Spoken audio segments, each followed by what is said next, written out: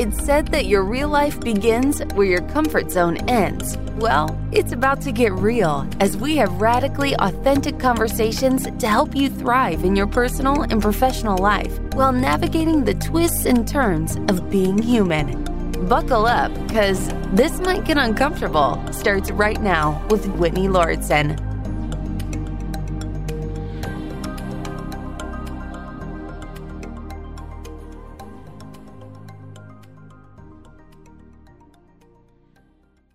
Today happens to be Halloween.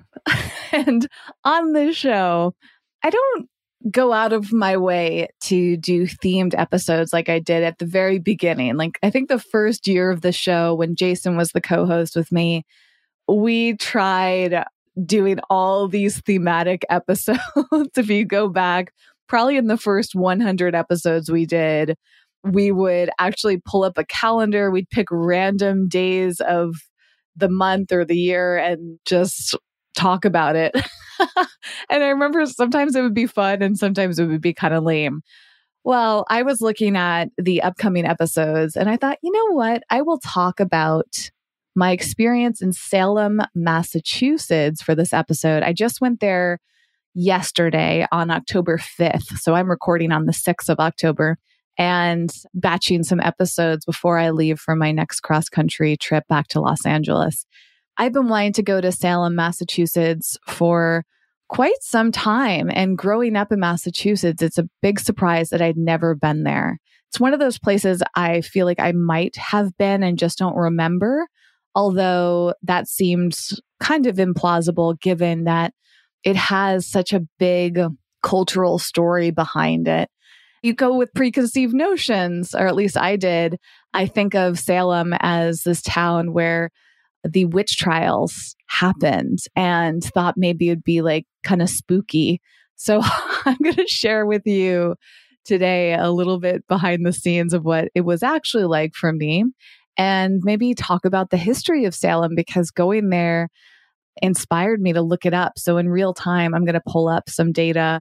If you have not ever looked it up yourself or don't remember beyond school or just associate it with movies like Hocus Pocus, what else? Like, I don't know, any witch-related content out there. Speaking of Hocus Pocus, that is part of my story here and a really sweet part of it, because Hocus Pocus 2 came out, I think, at the end of September of this year.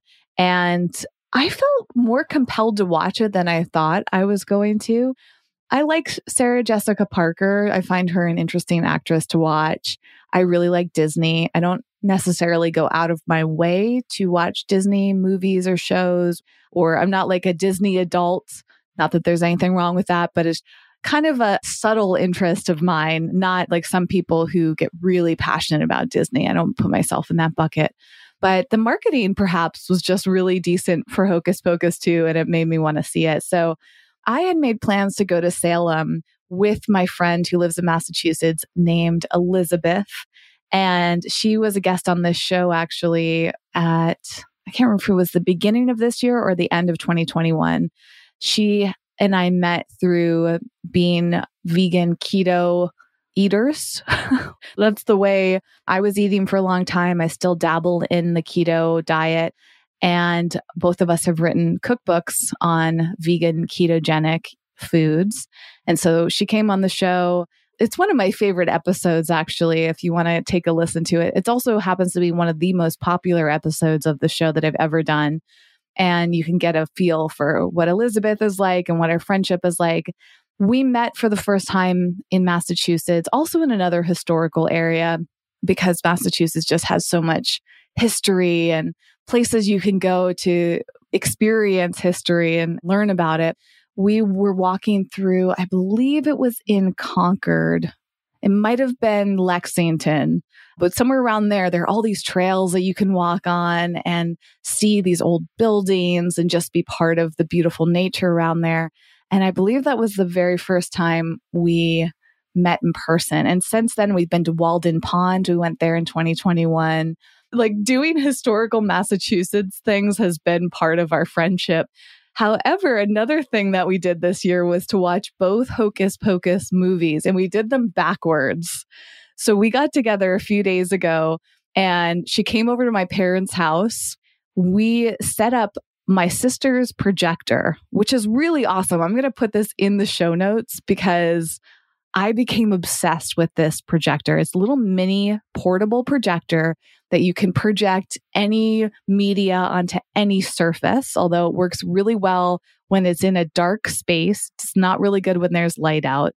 We definitely figured this out because we started trying to watch Hocus Pocus 2 at like 3:00 in the afternoon, and we had to cover the windows in the room that we were in, my childhood bedroom specifically, because the light actually really impacts the projector.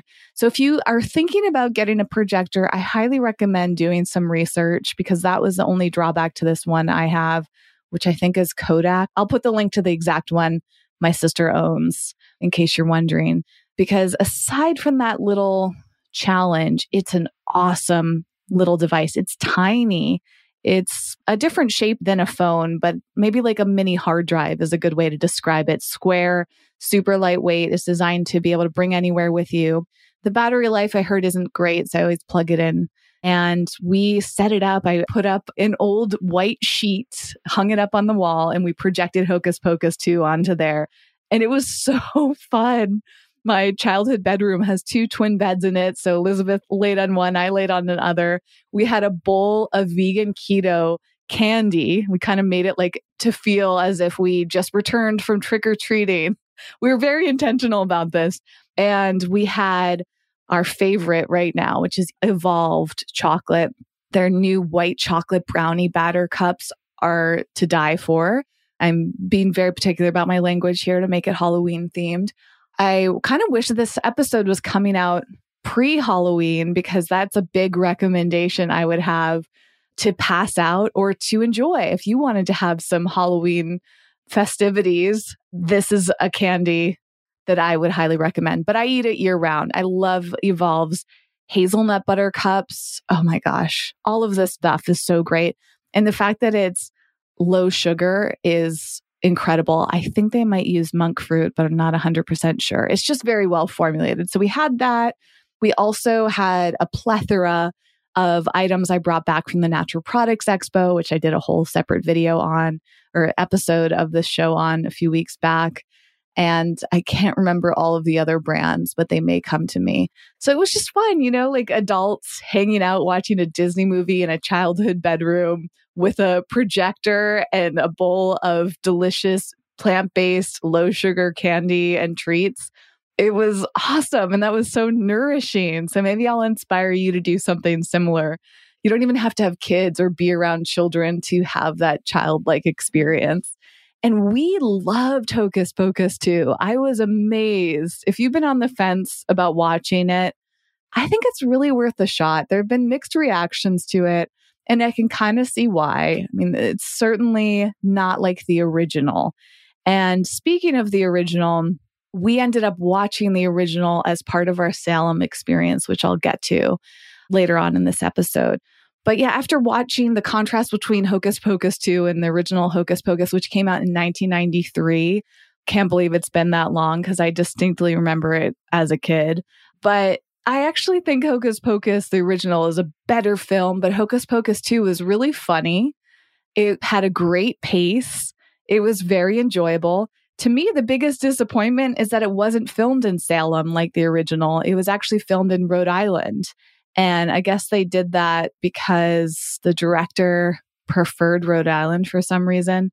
And I don't know if I mentioned this on a previous episode, but I want to mention now, speaking of Rhode Island, that in Providence, there is a phenomenal vegan restaurant called Plant City that I went to, and it blew my mind. So if I've mentioned it before, it's worth mentioning it again because it's one of the best restaurants I've been out to on the East Coast recently. So after we watched Hocus Pocus 2, we planned out our day to go to Salem. It happened to be a very rainy day, which was completely fine because it was actually still on the warm side. So I didn't have to like completely bundle up. I did get to wear my new favorite shoes, another plug, not sponsored, but maybe I'll use an affiliate link for them, for Vessies. I got this shoe brand because I kept seeing ads for it, I think on TikTok and throughout social media. They're 100% waterproof shoes, all vegan. And they look pretty cool. So I got a pair of them a few months ago and have worn them off and on. And I actually now look forward to when it's raining because I feel really cool walking around in my waterproof shoes. And they're black. So they match like this fall Halloween style outfit I had with like maroon pants and black shirt. And I didn't wear much else like to dress up. I'm not really a big costume person. Elizabeth asked me about this yesterday, about like some of my favorite Halloween outfits or what I like to dress up as. And I realized that Halloween actually gives me anxiety because I never have a great idea for a costume, but I really want to. There's something almost like a FOMO feeling that I get with Halloween where I feel all this pressure to find a cool outfit, but it's too much for me. My brain does not work well in that context. And the years that I've tried really hard to come up with a cool Halloween costume have just felt so frustrating. My creativity does not span clothing. So I look back on like all the weird stuff I've put on. There have been some huge fails. A few years ago, I think it was 2019. I can't remember if it was before or after the pandemic. I feel like it was 2019. I got together with a few friends and one of my friends did my face makeup and it just looked awful. It was not her fault whatsoever. It was mine. I think I showed like some reference and we didn't have the right colors. And like, I didn't even realize how bad the face makeup looked until I looked back on the pictures and I was mortified. That's part of it too. Like, not only do I struggle to come up with a cool costume, when I see photos of what I look like, I experience shame. So it's been almost traumatizing. I think Halloween would feel best for me if somebody else could pick out a cool look for me and do it all. Fine. But maybe moving forward, I'm not going to try. There's also that pressure, for me at least, like if you're invited to a Halloween party, there's part of me that's like, wow, that sounds fun. I want to go to a Halloween party.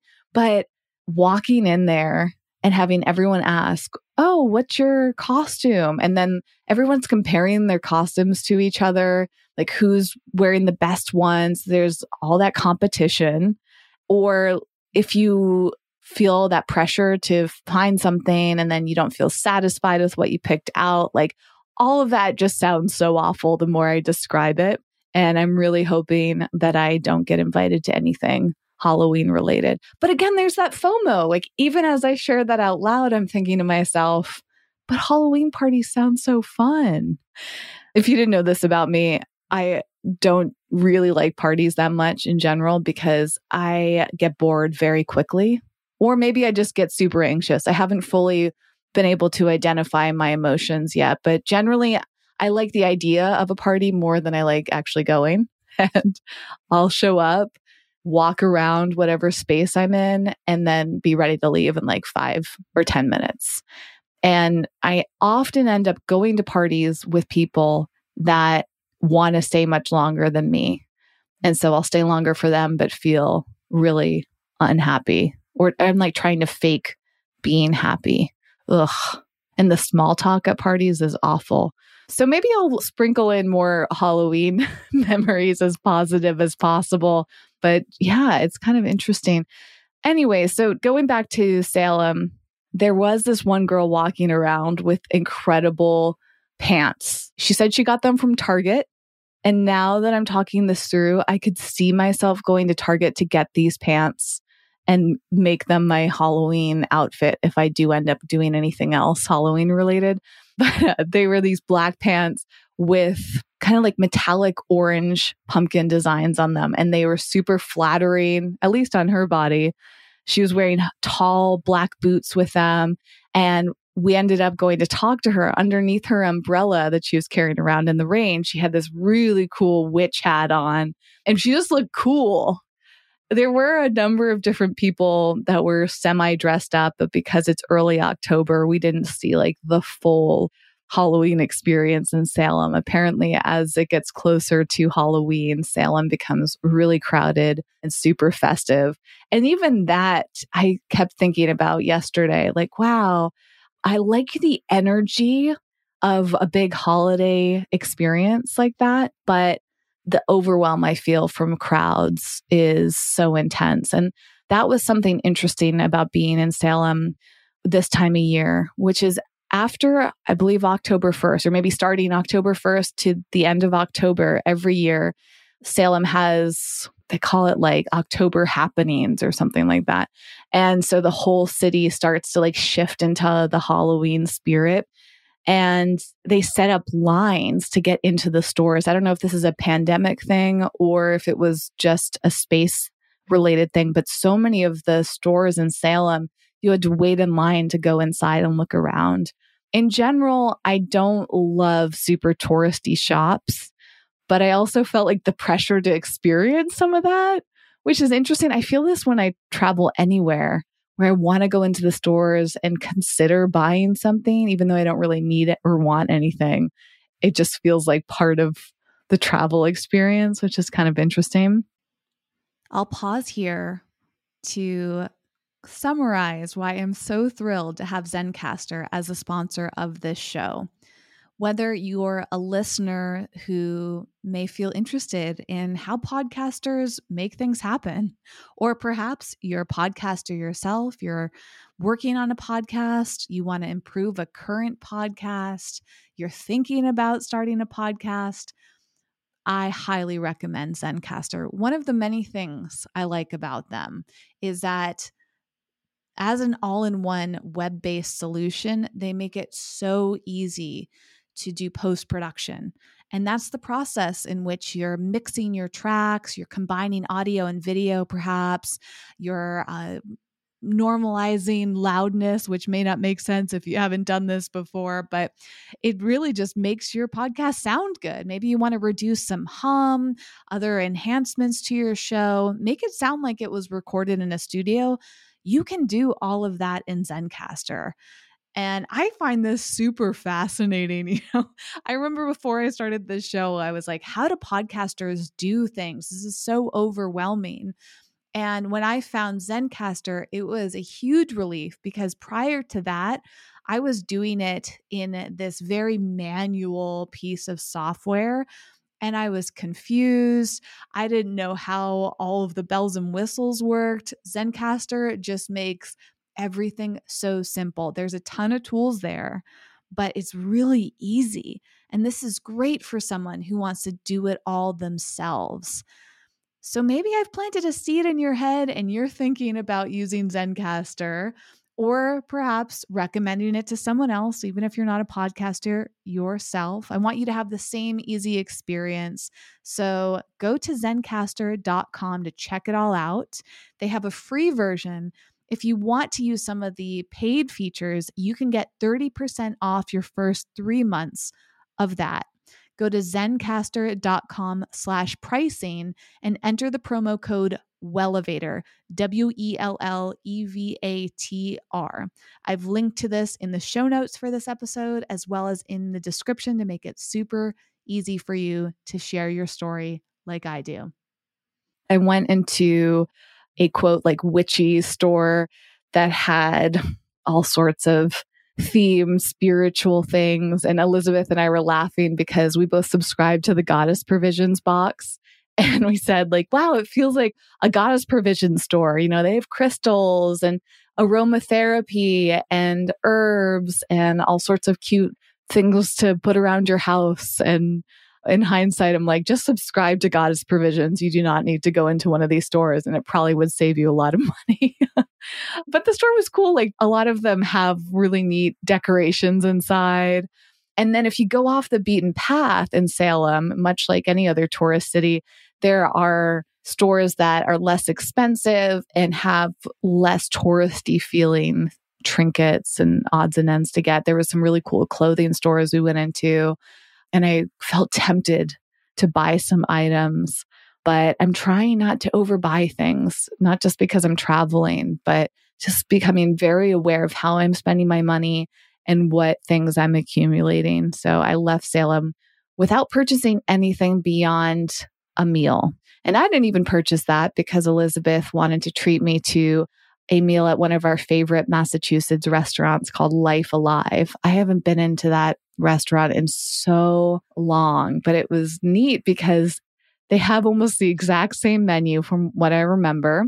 And the atmosphere doesn't seem like it's changed. I've never been to the one in Salem, but they have a few locations across Eastern Massachusetts. And it's just a lovely, health-forward restaurant with dishes for pretty much any health desire or dietary preferences and needs. So, of course, vegan, gluten-free, dairy-free, nut-free, and maybe even soy-free. I'm not sure, but they have all these delicious bowls and salads and coffee drinks, and they have a very laid-back atmosphere. It reminds me a lot of Cafe Gratitude for those of you who have been to one of those restaurants.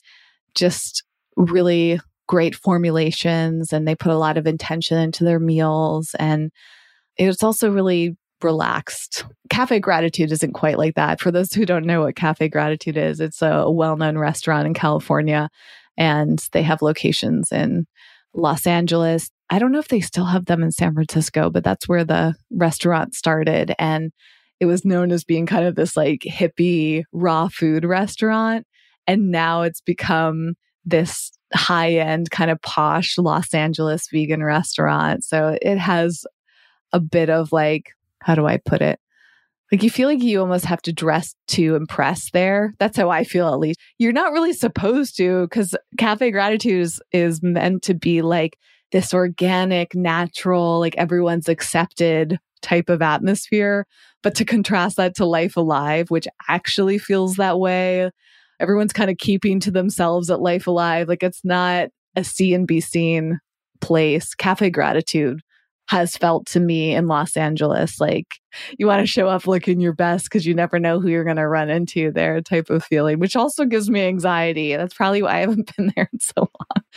Anyways, Life Alive was a really nice experience. They have this bowl I've been getting for literally over 10 years. I remember distinctly going there in 2012 and earlier. Oh, yeah. And I think I went there a lot in 2012, now that I think about it. It's called the Swami Bowl, and it's got curried rice and raisins, I think, in it. They usually put almonds in, but I didn't get any almonds, and broccoli, maybe carrots. I added some avocado, and it's just got this delicious dressing. It's perfectly balanced. I've tried to make it at home, but I haven't been able to replicate it. And it was neat to go there with Elizabeth because obviously rice is not considered keto, but both of us are very mindful, as we talked about in the podcast episode we did together, that we're not incredibly strict. Elizabeth is more focused on the keto diet than I am right now in my life, but she still will eat rice and she still will have other high carb foods. And I remember when I first met her that was such a relieving experience, because someone who has created a whole career around vegan keto, to know that even she doesn't eat super strict was really relieving to me. And I tend to feel pressure around other people about how I eat. And just to have that relaxing, accepting vibe around food was really nice. Before we went to Salem, we were in a different part of Massachusetts that day for lunch called West Concord. It's one of my favorite places to visit. It's not too far from where my parents live or where she lives, Elizabeth lives. And there's this lovely market called Deborah's Natural Gourmet. And they recently expanded their space to open up this wonderful deli. They always had a deli, but this is now in like its own building. And they have indoor seating and even more options than they used to. So they have phenomenal soups and salads and sushi and baked goods. So we met up there. I got this immunity soup, a kale salad, and a tikka masala tofu bowl that was unbelievable. And that's about an hour's drive from Salem. So if you're thinking about going to Salem at some point, it might not make sense for the itinerary, but I highly recommend checking out Deborah's sometime when you're in Massachusetts. And if you live here and you've never been there, it's a must go if you like natural foods like I do. So anyways, back to Salem. We go to Life Alive, sit by the window, just watching the rain come down, or people watching inside the restaurant. It was really lovely. Then we left and we walked around, and there's all these brick buildings, and I think the streets were cobblestone, but now I'm not even 100% sure. It just feels like an old city. It feels historical and not in a fake way. Like they've retained so much. In fact, some of the buildings from the 1600s are still standing, and there's old cemeteries, and they did a really nice job of incorporating the touristy things. You know, there's tours and there's museums and the gift shops, but they were very well integrated into the city, which was nice. We just didn't realize this, but because of the timing of our meal at Life Alive, we actually missed the opportunity to go into some of the museums before they closed. This is another piece of advice, that a lot of stores and museums close by 5 or 6 p.m. And we wanted to be there at night to kind of experience the nighttime feel of the city, but there's not much going on after 6 p.m. there, at least not that early in the month of October. So that was a slight letdown. However, we decided to watch the original Hocus Pocus movie in my car while parked on a side street next to the big Salem Park. I don't know if that's the right term for it, but I'll pull it up when I get to the historical side of Salem. My car has a huge screen in it with a connection to Disney Plus. So if you want to know the technical details of how it works, you can tether the internet from your phone. So you turn on your personal hotspot from your phone and it connects to my car. And there's a Disney Plus integration with my car, which is very cool. And we just sat in there. We brought more snacks. We had the Eating Evolved cups again. And Elizabeth, she bought some of the Catalina Crunch cookies, which are kind of like an Oreo cookie, but vegan and keto. And we sat in the car and snacked away again. We brought some blankets and pillows and made another cozy experience. And the rain's coming down and people are walking by. And speaking of parking, I always love to give insight on that. I was actually surprised because when we watched the movie, we moved out of the paid parking lot, which was not super expensive. I think it was like $1.25 an hour to park there. We moved the car, we found a free parking space. So just word to the wise, if you're trying to understand Salem, I don't know if you have to pay for parking in a lot like we did originally. But parking was actually quite easy. Getting around there was easy. There was a little bit of traffic earlier in the evening, and there were a surprising amount of people walking around. I thought early October, it was a Wednesday, rainy day, that there weren't going to be a lot of people around, but there certainly were. It was pretty surprising, and I can't even imagine what a night on a weekend or closer to Halloween would be like. So I had a lovely time. My only regret is that I would have loved to have gone into the Salem Witch Museum. Elizabeth has been in there and she said they have like animatronics and they recreate some of the history of the witches and the trials through the animatronics. And that sounded really intriguing. They also have another museum there called the Peabody Essex Museum, which looked very appealing. And you can even see some of the buildings from Hocus Pocus if you walk around. So we passed by the house from that movie, and that was kind of cool to see. But other than that, I feel like there's still a lot to explore, and I'm considering my time there to be my first time, not my only time. So I'm going to pull up some Salem historical information, and maybe I will start on their website. Why not? So salem.org is the official website, and they have a history section. It's actually kind of cool. It is laid out at the top of the website through the different years. So they have 1600s, 1700s, 1800s, 1900s, and 2000s. So Salem was founded in 1926 by a group of immigrants from Cape Ann. And the settlement was first titled Namkeg. I don't know if that's right, but the settlers preferred to call it Salem, which is derived from the Hebrew word for peace. I did not know that. And I wonder if Salem is the correct pronunciation. That's really interesting. So the first Congregational Society was founded by Puritan pioneers, 1629. And in 1637, the first Salem ship sailed to the West Indies, went to trade salted cod. This is so fascinating. I've never been that into history, but looking back, I mean, this is so long ago. It's really wild. Their first cemetery, which was the one that I went to, was built in 1637. And that cemetery was really interesting because they had all of these markings on the outside of it from some of the people that were hanged in these trials. So let's get to that interesting history. This feels like a good time to pause the episode and thank one of the sponsors, Athletic Greens, because it ties into this idea of doing your best, taking care of yourself so that you can live longer and stronger. There are so many benefits to including vitamins, minerals, probiotics to your diet and getting them from whole food sourced ingredients. This is one of the reasons I love AG1 powder. It is designed to be a blend of ingredients that support your gut health, your nervous system, your immune system, your energy, recovery, focus, and aging. Sounds a little too good to be true, but it's all based on the latest science with constant product iterations and third-party testing. It's recommended by leading health experts. And it came from the founder's personal experience with gut issues. I've, of course, tried it myself. I love the flavor. I love how easy it is. It's convenient. You can travel with it. I mean, I can go on and on. They even have sustainability values.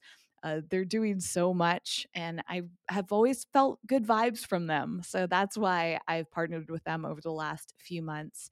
And I'm also excited that they're offering something to you to make it really easy. Athletic Greens is going to give you a free 1-year supply of their immune-supporting vitamin D, which is this amazing liquid formulation I try to remember to take every day. And they're giving you 5 free travel packs with your first purchase. All you have to do is visit athleticgreens.com/wellevator. Again, that's athleticgreens.com/WELLEVATR. Don't worry, that's linked in the description and the show notes for this episode to make it super easy to take ownership over your health and pick up the ultimate daily nutritional insurance. The Salem witch trials began in 1692, which is the event that Salem is most known for. It was only in 3 months' time that 19 innocent people, 14 women and 5 men, were hanged. And 1 man was actually pressed to death. So in this time, the courts believed that the devil, spectral evidence, and teenage girl. Wait, what? This is an interesting phrase. These trials ended when a governor disbanded the court after his wife was accused of being a witch herself. How interesting.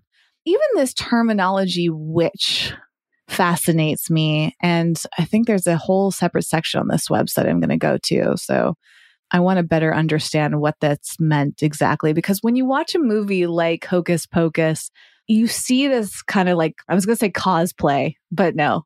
They're the exaggerated media versions of what a witch is. But when I mention something like goddess provisions, right, and people use terms like witchy, it's seen almost in a positive way. I mean, I perceive it to be, right, the spiritual side of it, the earth connection, the appreciation for taking care of ourselves. Like, I'm fascinated by how there's like the costume version of a witch. And then there's the spiritual side of being witchy or witch-like or interested in all of this. Then we have movies like The Craft, which was one of my favorite movies growing up. I was so drawn to the magical side of it, like having powers, casting spells. And one thing I'm looking for now as I go through the history of Salem is what exactly was a witch back then. So in January 1692, the daughter and niece of Reverend Samuel Parris became ill, and the village doctor was called in. His diagnosis of bewitchment put into motion the forces that would ultimately result in the hanging deaths of these people I mentioned. Some people also died in prison, and the lives of many were changed for good. To understand, and I'm reading all of this from the Salem.org website, to understand the events of the Salem witch trials, it is necessary to examine the times in which accusations of witchcraft occurred. There were the ordinary stresses of the 17th century life in the Massachusetts Bay Colony, a strong belief in the devil, fractions among Salem village families, and rivalry with nearby Salem town, combined with a recent smallpox epidemic and the threat of attack by warring tribes, created a fertile ground for fear and suspicion. And perhaps this is why this feels so interesting, because here we are in a pandemic time. We have all sorts of war going on. We have rivalries. Like, a lot of this stuff is still happening in its own way right now. And so it doesn't feel that far off. In fact, I would be willing to bet, if I thought about this long enough or did some research, that we have our own version of our witch trials happening right now as we live. So I think this is part of where, like, understanding the history helps us understand what's happening in life right now. But also, as I was saying, that like this terminology about witches has changed over time. It has a whole different meaning. I want to make sure that my understanding of what happened in the 1600s is not just my current day understanding, if that makes sense. So anyways, going back to the history on this website, prisons were full of people that were tormented as the cause of their pain. That's interesting. And I guess 150 men and women were in these prisons and awaiting trial for a crime punishable by death, which was the practice of witchcraft. And so I don't even know how they're defining witchcraft, and let's see if they get into this. But Bridget Bishop of Salem was found guilty and hanged on June 10th, 1962. And then 13 women and 5 men from all stations of life followed her to the gallows on 3 successive hanging days. So this is such a short period of time.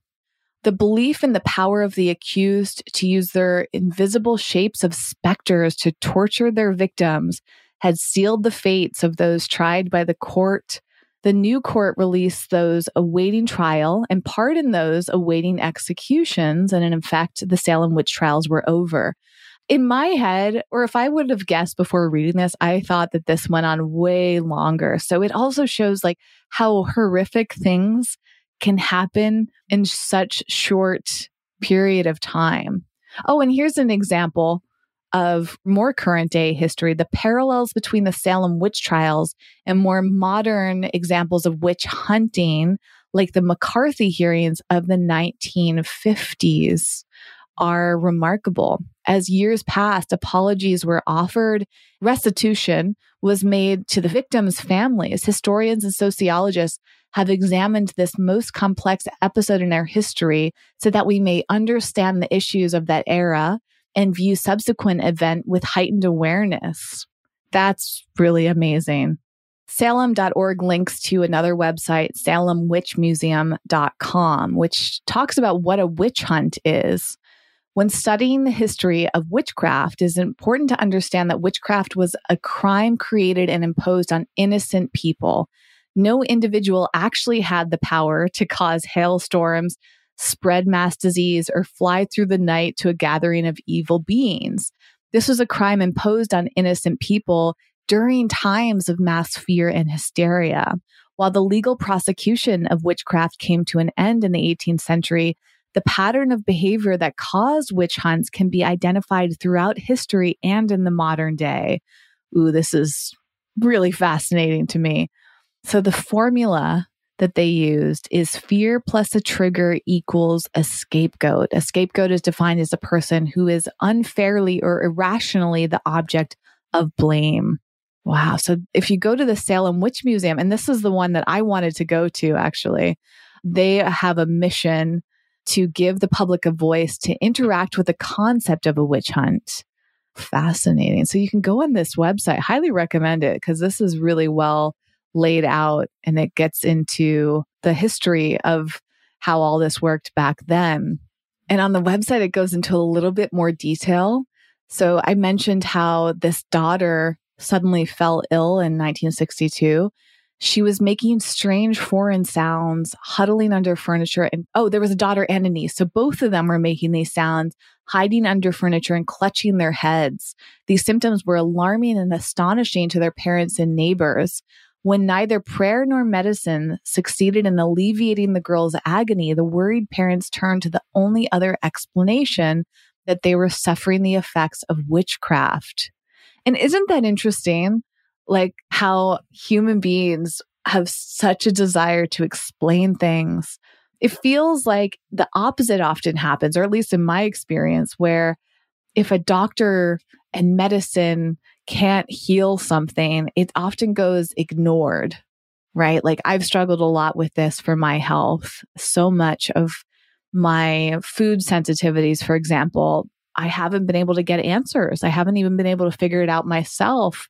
And so I end up just silently suffering or feeling frustrated or ignoring it, wondering if something is in my head, right? My sleep issues too, I haven't found a resolution to them. And so if I were living in a different time, would my unexplained symptoms be seen as like something awful like witchcraft, right? Like in this moment, I'm going to have to reflect on this more because in this moment, I can't think of how we might do something more related to that. But we do certainly cast a lot of judgment on people that we don't understand. And we prosecute them in ways of making them outcasts, or we harm people. I mean, if we look at racism, for example, like we treat people differently based on the color of their skin.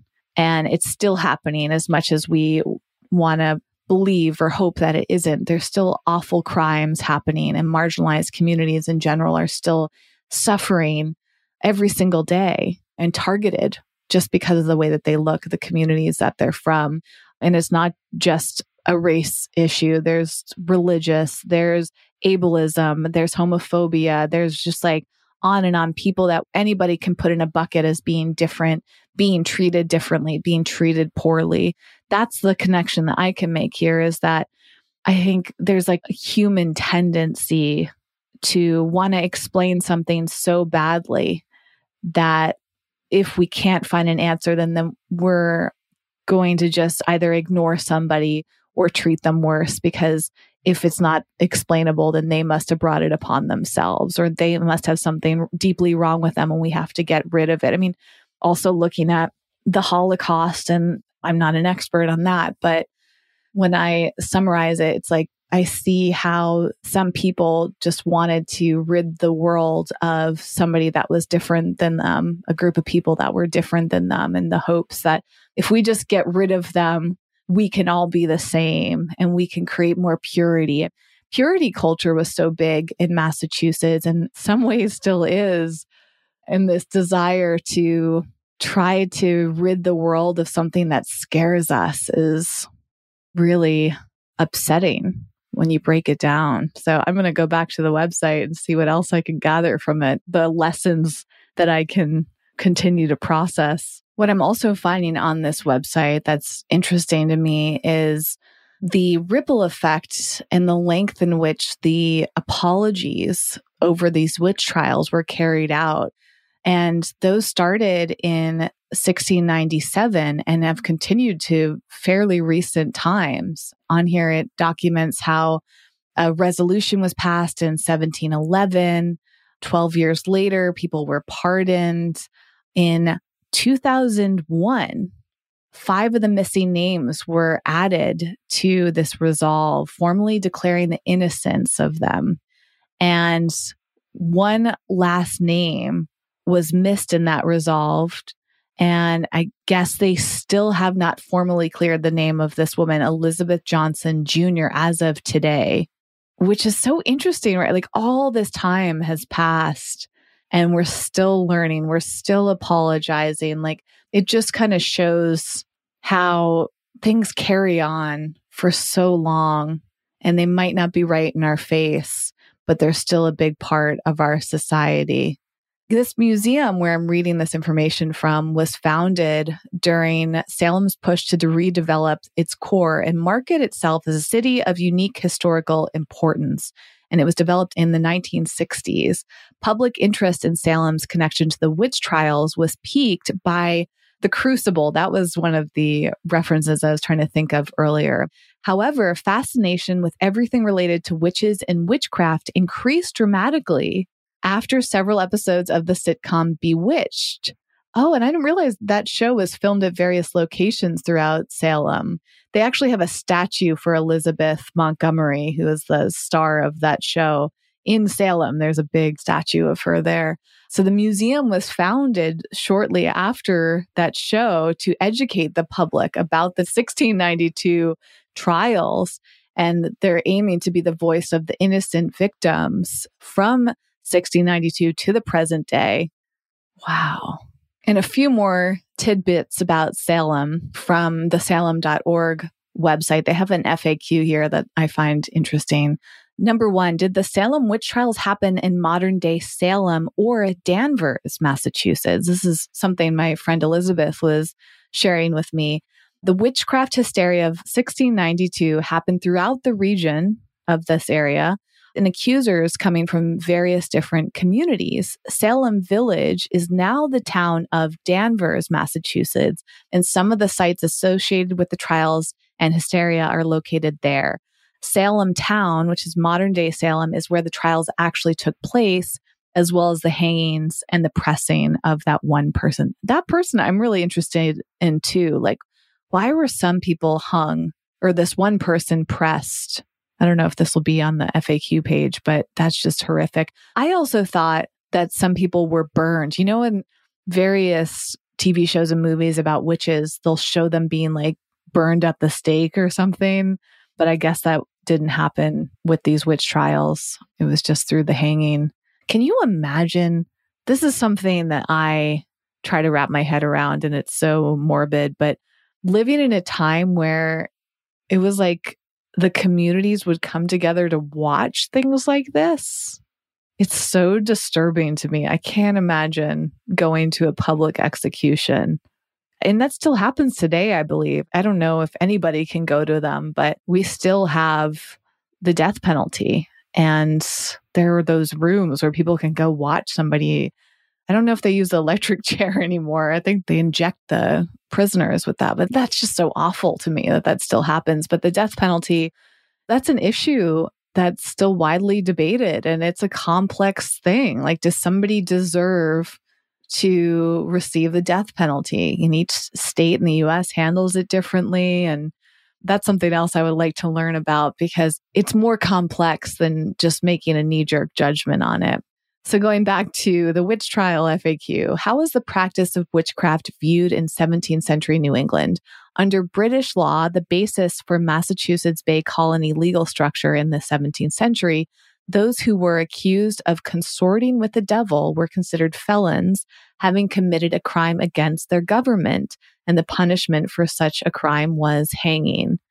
What's the difference between afflicted and accused? Afflicted were people who were supposedly possessed and tormented.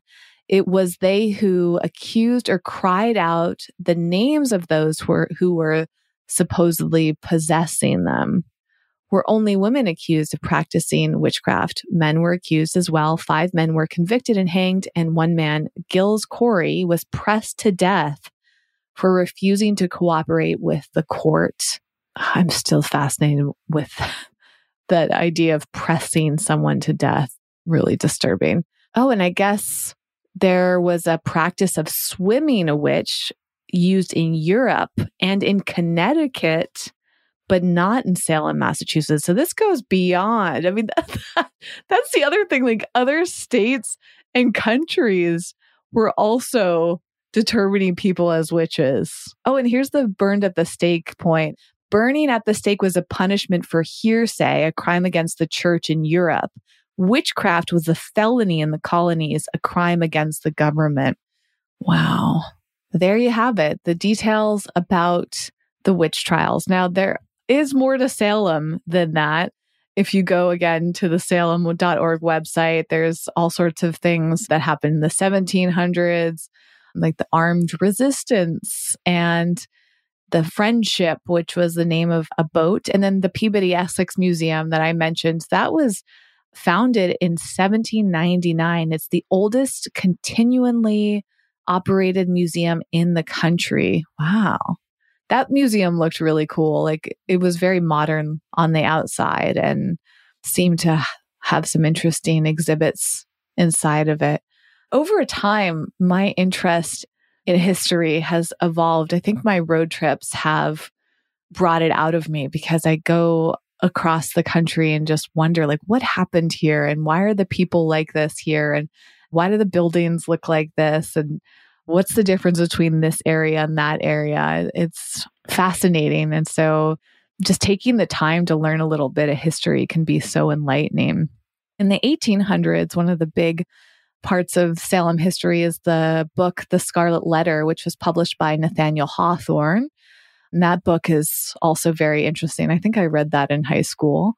Another novel called The House of the Seven Gables was inspired by a mansion, an actual mansion that has become one of the most famous historical houses in America. I think I walked by that yesterday. The buildings in Salem were also quite interesting. In 1877, the first public demonstration of a long-distance phone conversation was held in Salem. Fascinating. And then there's history about the 1900s, right? It's so interesting when you get to that. You're like, that wasn't that long ago. Oh, here, the Haunted Happenings is the name of the time of year that's going on right now. I think that's all of October there. And that started in 1982. So they're celebrating the 40th anniversary. Oh, I didn't even realize that.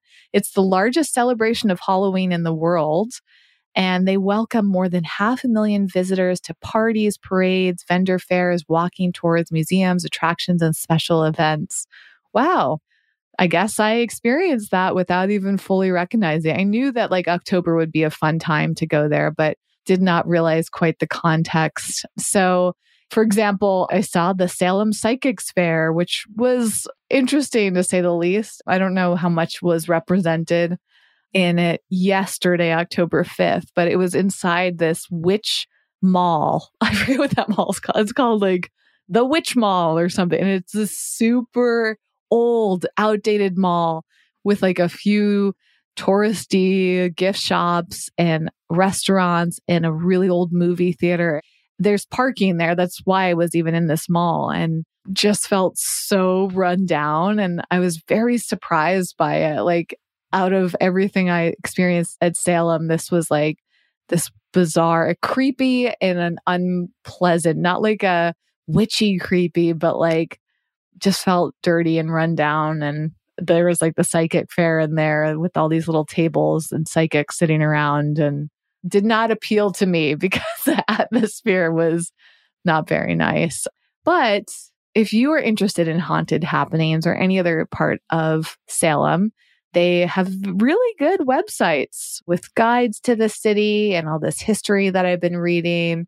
Even Hocus Pocus is listed on this website as part of their history. So you can go through and learn all about it. As I mentioned, there's multiple vegan places there. I mean, Life Alive is a staple for me, but there were many other places to choose from. There's even a vegan bakery there that looked really cool. I did not have a chance to go in because they were closed.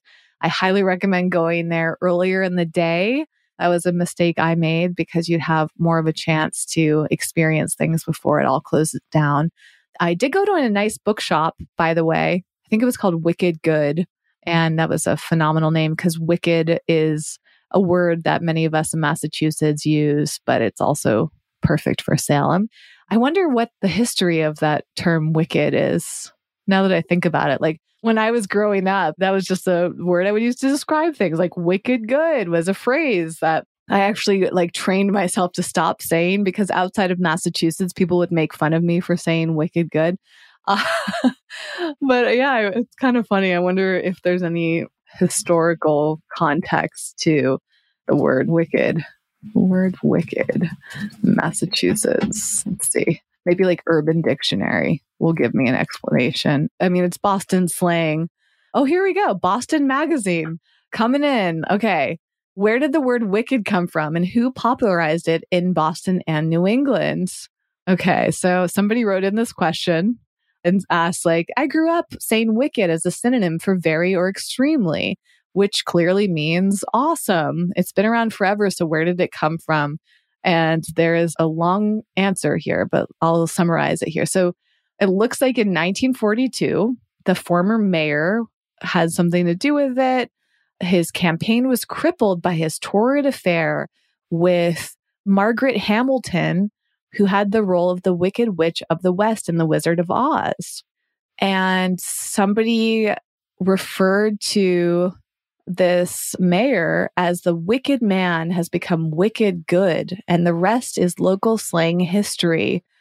All right, well, that's not very exciting. So this person tried to do all this research to find if the use of wicked for good had further context, but it was usually used to describe something as bad, and that dates back to the 13th century.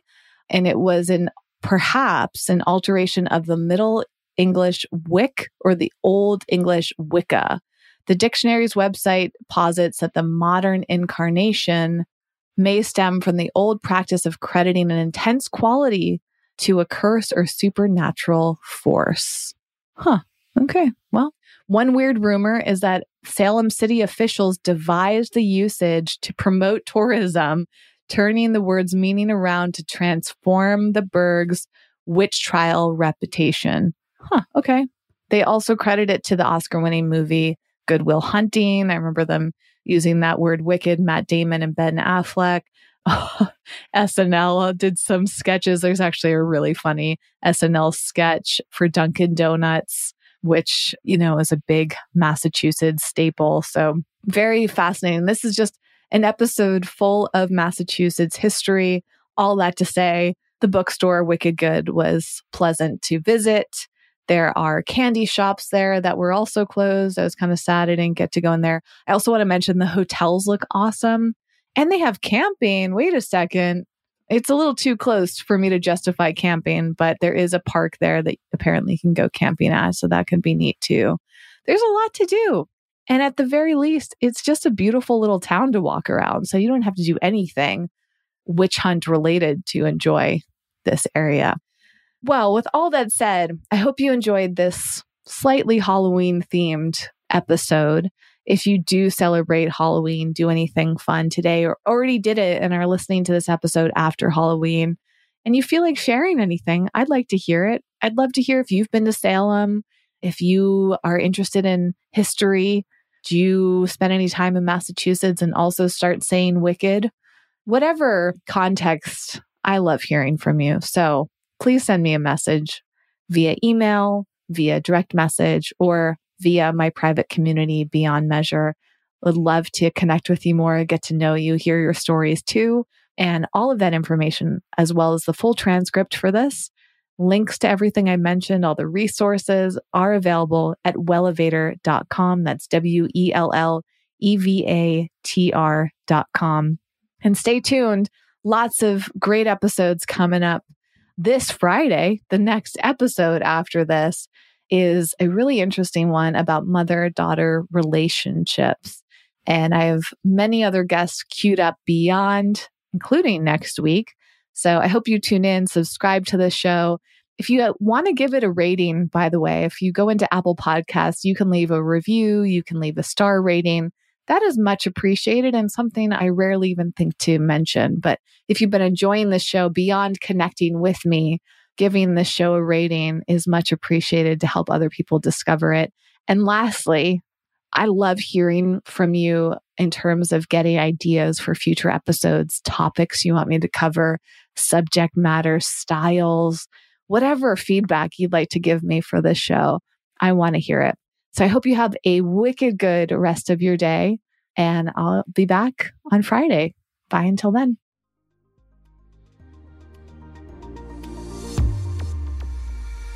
Thanks for listening and getting out of your comfort zone with us today. For show notes and more high-performance resources to help you thrive, go to wellevatr.com. That's WELLEVATR.com.